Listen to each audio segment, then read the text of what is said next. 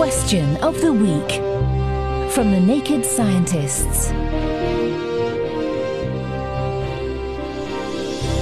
Hello and welcome to Question of the Week. I'm Ben McAllister, and this week we've been looking far and wide to find an answer to this cosmological conundrum from Sean.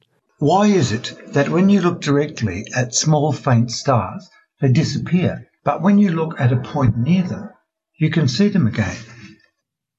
Good question, Sean. That one left me feeling a bit dim. It turns out the answer is all to do with a technique known as averted vision.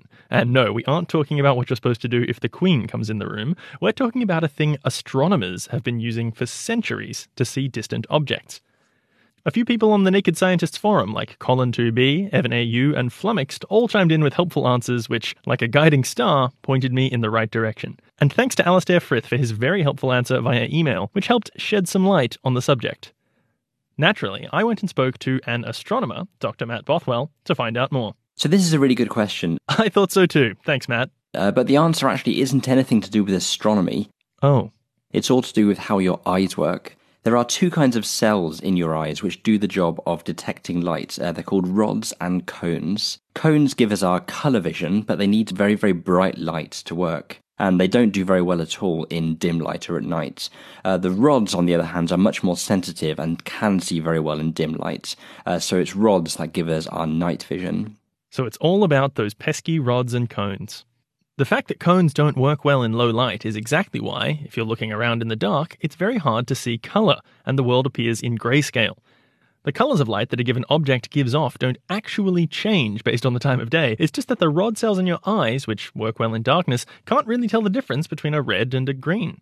Now, the issue that Sean noticed comes from the fact that these rods and cones aren't just distributed randomly across your retina. Right in the middle of your retina, the sweet spot of your retina, if you like, is a patch called the fovea, which contains loads and loads and loads of cones all closely packed together. And this is what gives you your sharp colour vision. When you're looking straight at something in really nice lighting conditions, the reason you can see it so sharply is all these cones packed together in your fovea.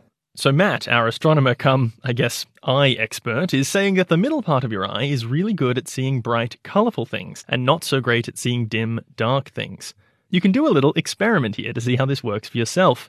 If you aren't actually colourblind, you can go ahead and Google colourblindness test and pull up one that looks appealing. If you look at it dead on, you should be able to see the different colours pretty clearly because of all of those wonderful cones in the middle part of your eye. But if you look at a point on your screen off to the side so that you see the test with your peripheral vision, even in good light, you'll probably find it much harder. If you are colourblind, well, I'm sorry, you're just going to have to take my word for it. Anyway, back to Sean's question. How does this relate to our ability to see dim objects, like stars? The problem is that all these densely packed cones right in the middle of your retina are the ones that really struggle to see things in dim light. So when you look at something very small and very dim, like a star, all the light's going to be falling straight on the part of your eye that really struggles to see faint things. So what you have to do, you have to move your eyes a bit to the sides, and then the light will be falling onto a region with more rods, which do a much better job of seeing the dark, and so you can see the star better. So it's the exact opposite of our colourblindness test. The side parts of your eyes might be much worse at seeing colours, but they're much better at seeing faint things. So there you have it, Sean. It's all about understanding the human body's odd little quirks and using them to our advantage. Thanks to Dr. Matt Bothwell for illuminating that question for us, as we were a little bit in the dark. Okay, I'll stop now.